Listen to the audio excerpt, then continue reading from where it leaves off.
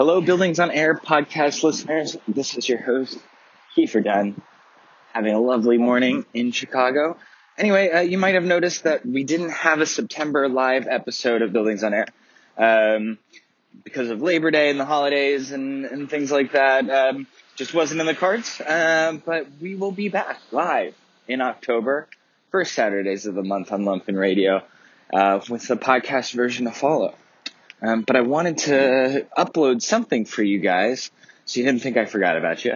And what I ended up finding was this totally wild, public service documentary about urbanism, from the 50s. And, it's like one of the kind of propaganda pieces that for suburbs really, that resulted in the kind of world that we have now. But it's really interesting to hear the way that they talk about it, and the way that they kind of promote these ideas and the optimism that they have and all of it, and think about it in comparison to our own moment. So I think it's mostly interesting as a kind of thought-provoking historical document, but you'll find something interesting in it your own way. Okay, well, without further ado, I will play it. Here goes. Hello, I'm Arch Booth, the Executive Vice President of the National Chamber, an organization which is deeply and vitally interested in your problems. We recognize the problems that your community faces, and we know that you share them with hundreds of cities everywhere. Basically, of course, you want to make your city a better place in which to live, because that's where your families, your friends, and your neighbors work and live. Now, what's involved in making your city a better place? Well, things like housing, industrial development, better streets and highways with special emphasis on parking and traffic conditions, of course, better schools and playgrounds and parks, a host of public facilities and services. Improving all these things adds up to a better town, a better city.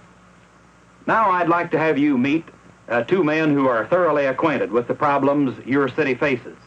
They understand the trends and forces that created your problems, and they're developing ways to help you solve them.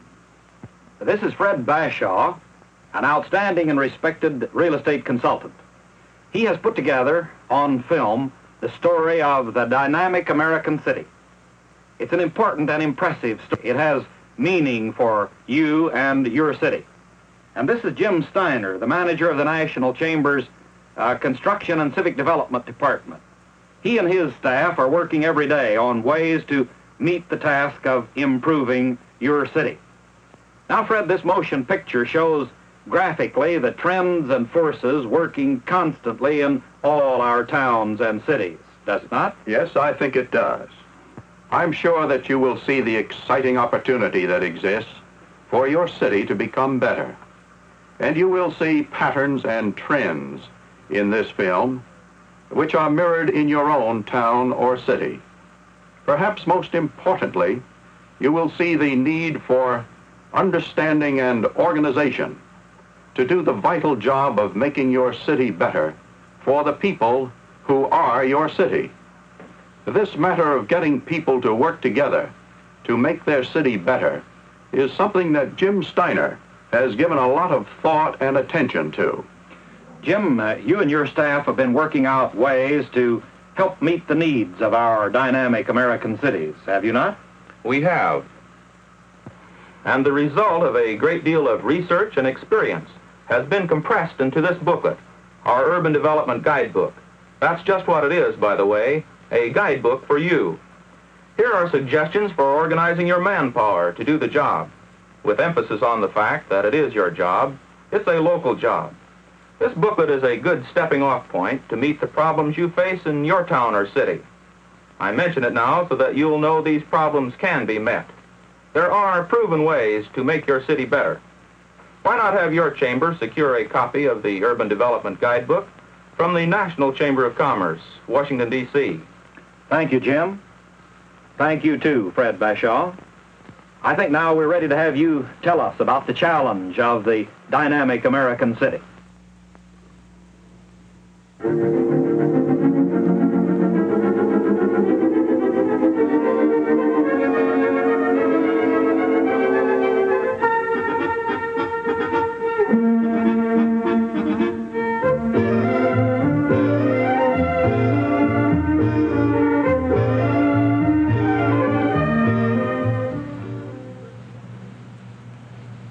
In New York, there stands an impressive statue of Columbus, a reminder that this is a new continent in the light of history. America not so long ago was a continent of wilderness and open space. Excitement stirred in the hearts of a multitude of men as eyes turned toward the challenge of a new land. Now America is a land of mighty cities, and much of our space has been transformed into urban density.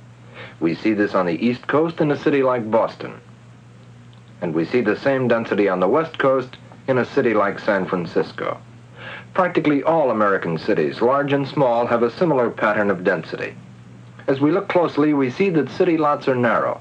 Here is a 24-foot lot. The average city lot is 20 feet, laid out on straight streets in a gridiron pattern. It is not uncommon to find miles of 16.5-foot lots, and so we observe that the American city is a development of narrow lots. This is the first point. The American city is dense with a narrow lot pattern. Actually, we can often find lots as narrow as 12.5 feet. In observing the narrow lot pattern of our cities, it is important to recognize that all classes of property are included. The word density has so long been associated with slums that we have forgotten in America the important truth that all city people have lived in the narrow lot pattern, including the well-to-do. Many of our finest city homes are to be found on narrow lots. The second point to consider is that density was a way of life for all people and included every type of residential property. A question of importance, therefore, is why did all city dwellers adjust their lives to narrow lots? The reason becomes apparent as we see our city stables. This attractive structure was built to shelter horses. Many stables still remain in our cities. These are now converted into much sought-after apartments. Not long ago, however, horses were moving in and out of this courtyard. If we are alert, we can often see a vestige of the horse and buggy era, like the hitching post. Indeed, we occasionally see old Dobbin himself. It is of the utmost importance for us to remember that throughout most of the history of civilization, man has been dependent upon animals for transportation. This, then, is the basic cause of urban density, and the third important point. Man built densely because of his reliance on horses. Having built densely on narrow lots, we created many interesting and peculiar properties. Here is a high-rise apartment house on a 22-foot lot. Rising on a horse and buggy lot, such a structure is an interesting illustration of the problem of narrow lot use. In another view, we can see a peculiar situation surrounding a city residence. This home is 20 feet wide, a common city size. And as we look above and to the sky, we see what might well be described as a fine light and air shaft for the abutting properties. Nevertheless, this type of land improvement is far from ideal in terms of land use. Again, however, it reflects the continuing influence of the horse and buggy plan. To illustrate the opposite extreme, we view a 20-foot residence rising above its abutting structures. Such a scene suggests, too, the steady pulse of urban change, a residence now completely surrounded by industry. An extremely interesting observation is to be found at Radio City, the world's largest commercial development. As we look to the ground, we see a typical horse and buggy lot still remaining on one of the busy Radio City corners. Thus we see that the narrow lot pattern tends to endure and can exert its influence on the mightiest of our commercial developments. Indeed, the density of all real estate, wherever it exists, stems directly from the primitive horse and buggy plan, and skyscrapers themselves are no exception. The American city has been amazingly dynamic despite powerful built-in limitations on land use.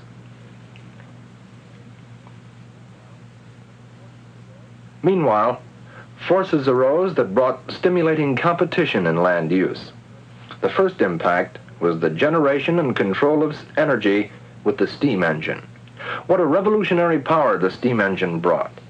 The steam engine made possible for the first time in history a release from the bondage of density. The commuter trains began to move from our cities as people began to respond to the allurement of open space. Out into the country the trains traveled as man found a new freedom in land use. A revolution in land use had begun.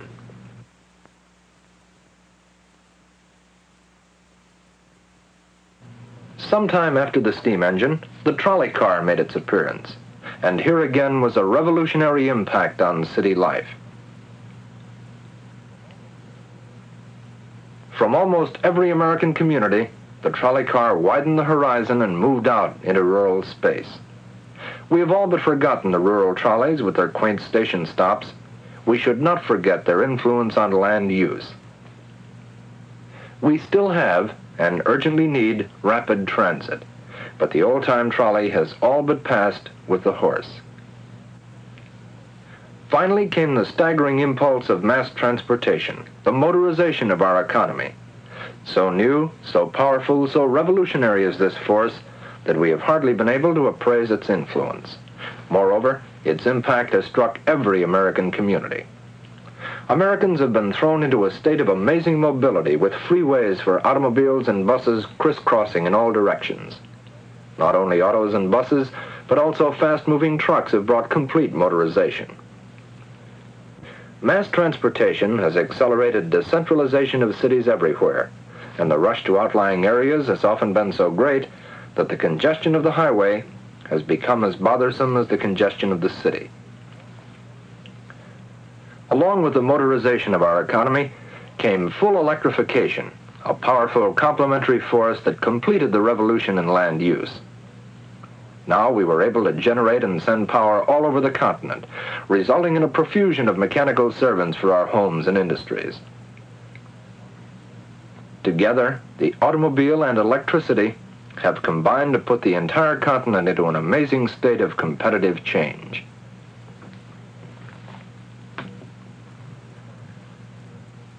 Many of our farms in America are no longer rural and remote.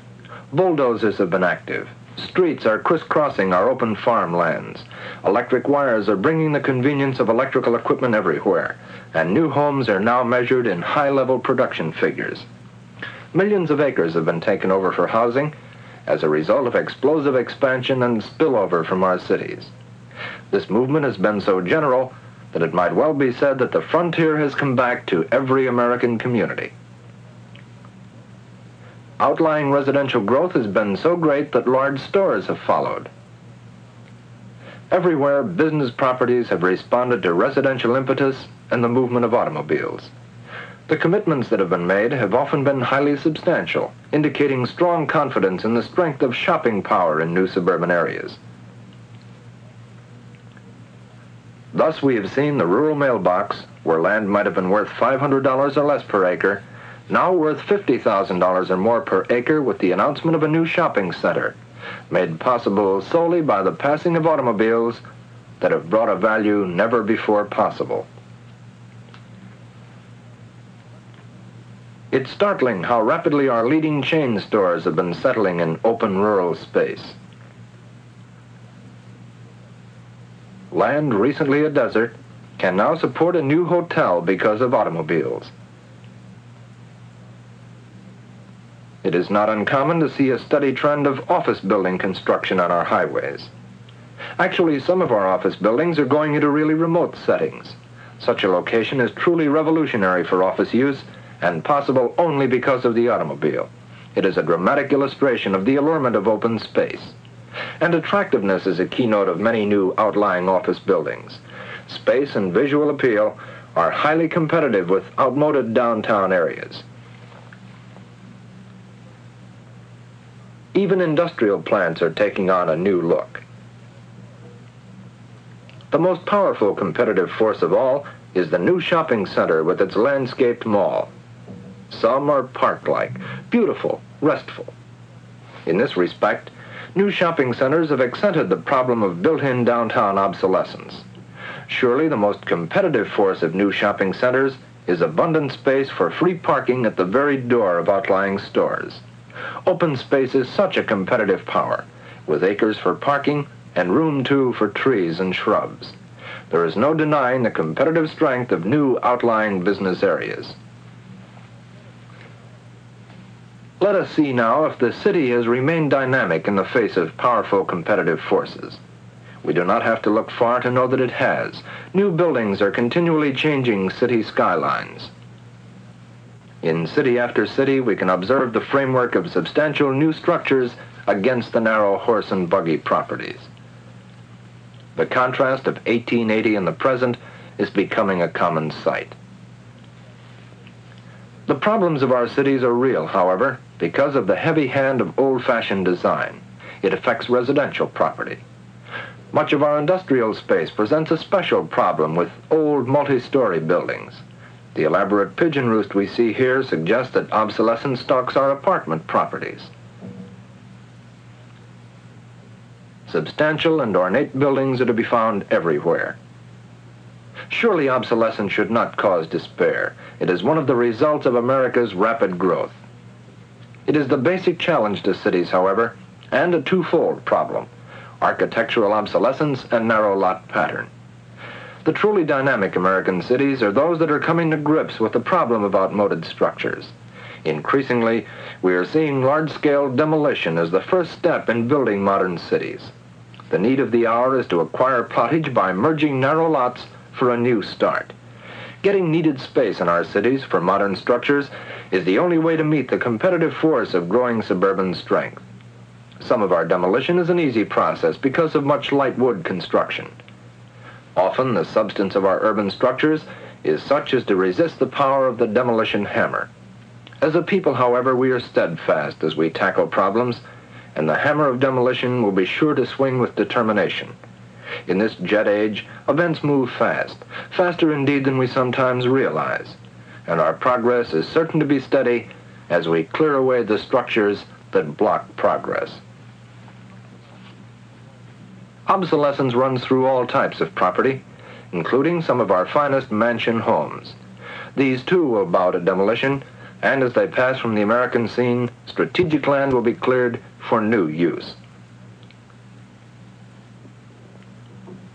To be fully dynamic, the American city must now accommodate the automobile. This is the vital factor of our new age. The poor little parking meter is not by itself a solution to automobile problems. The forward-looking city is conscious of the automobile and automobile traffic as key factors. It is responding by providing adequate, well-located parking facilities, often building skyward to create the urgently needed space. Many cities have met the problem by building underground. We are applying full ingenuity to the task and with good results. Here we see self-parking. Self-parking is accomplished in the San Francisco downtown garage by an ingenious use of concentric ramps, making it possible for the motorist to park and remove his own car.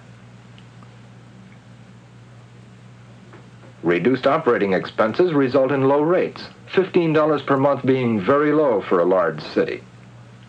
Also, there is free parking under a validation stamp plan with cooperating merchants.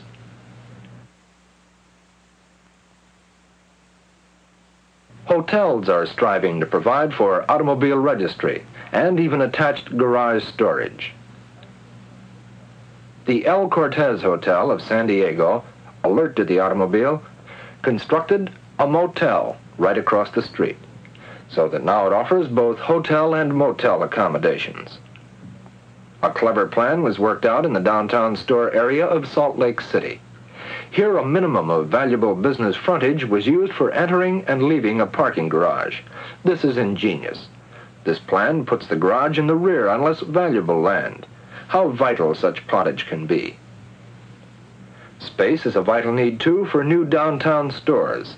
See the power of adequate commercial land. Here, a full block in downtown Salem, Oregon, is devoted to a new and attractive Meyer and Frank store. What centralizing strength can flow from such a constructive development? And there is even an attached garage for the automobile age.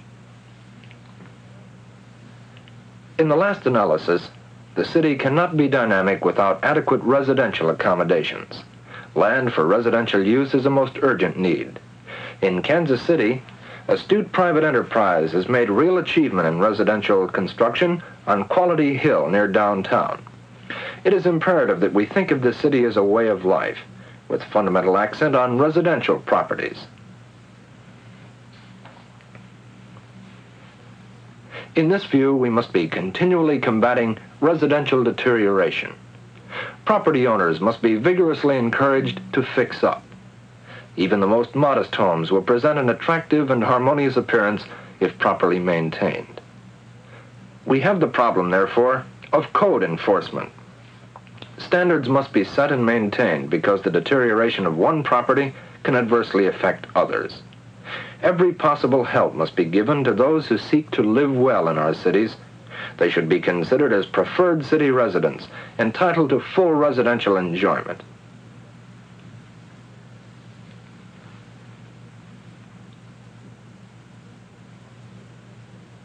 American ingenuity is also being displayed in residential property. Here is a cooperative apartment house on a narrow 30-foot by 60-foot lot. Each floor is offered for sale as a separate residence. Thus, an owner acquires a ranch house, so to speak, in a convenient downtown location. The concept of cooperative ownership has been growing and will no doubt be greatly expanded during the years ahead. The city, therefore, clearly remains dynamic under the force of constant change. The pulse of progress is steady. Some properties are rushing into existence, and others are rushing into discard. Alert eyes know it is inevitable that properties like these must go. It is not surprising, therefore, to return and see their removal underway.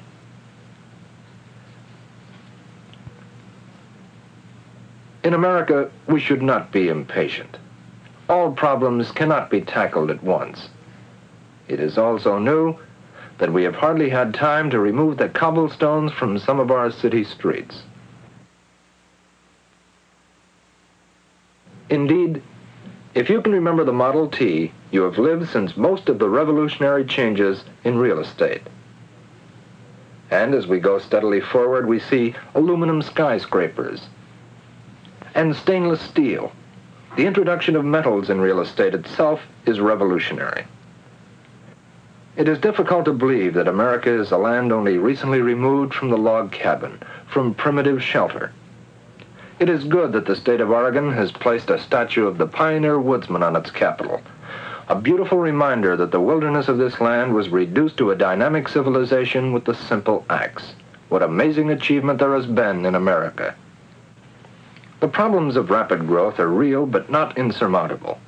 Surely we must never construe density as a deterrent to city life. In many dramatic ways, we are moving in on obsolescence. We see in this setting new apartments introducing a new life. And note the proximity to office buildings, an exciting new city trend.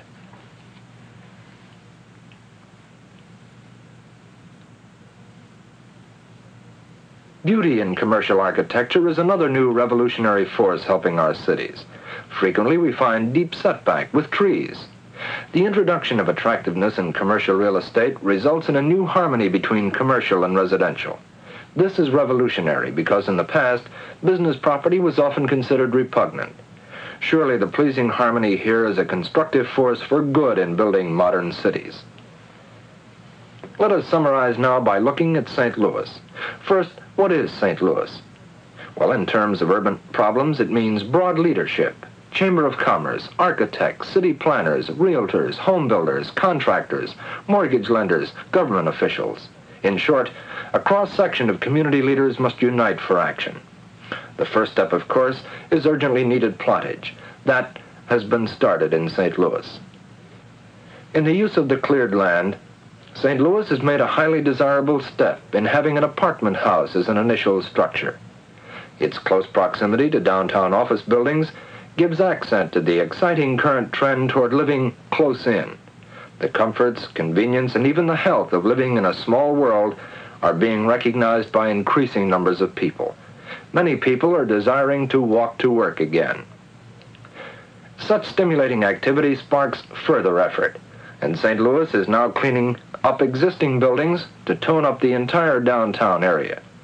The apartments, however, are the most significant, because there can be no enduring city vitality unless we provide for full city life.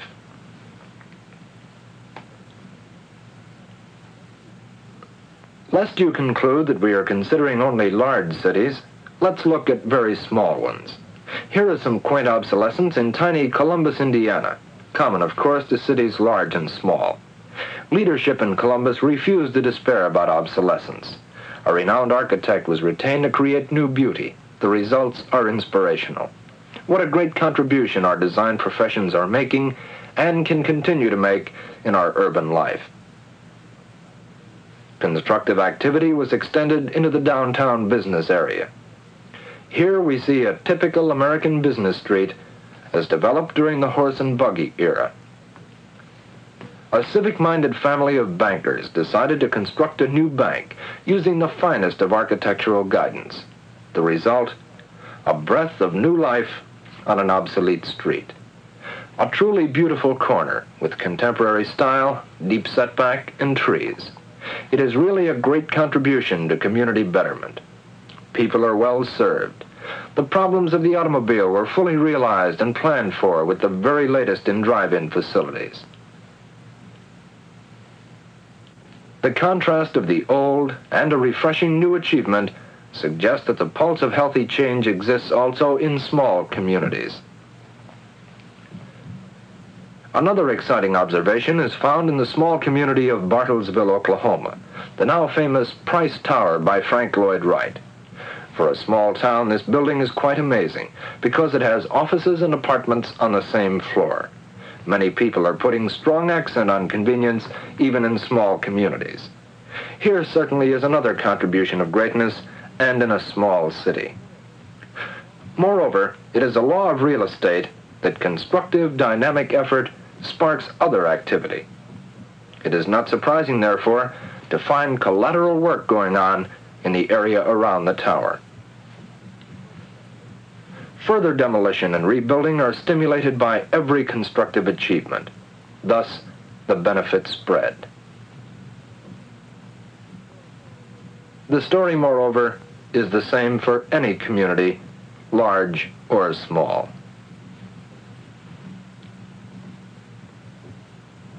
Exciting change is going on everywhere. Here, for example, is the tallest building in America to be demolished to start over. Surely we shall not demolish all our large buildings, but the lesson is clear. We live in a day of bold planning. From now on, we shall be seeing much demolition, the first step in making our cities better places to work, better places to live. It will take great effort and real leadership, but as a people we can do the jobs. And as we see here the rubble of demolition at the feet of Columbus, let us remember that in many ways the continent is still before us. Our follow-up at this point shows Columbus standing in majestic survey of the most important dynamic urban trend, the office building and the apartment building going hand in hand to demonstrate the convenience of city life. And so the city remains dynamic. Surely, if we can recapture the courage and forward-looking spirit of the discoverers and pioneers of America, building better cities will be assured.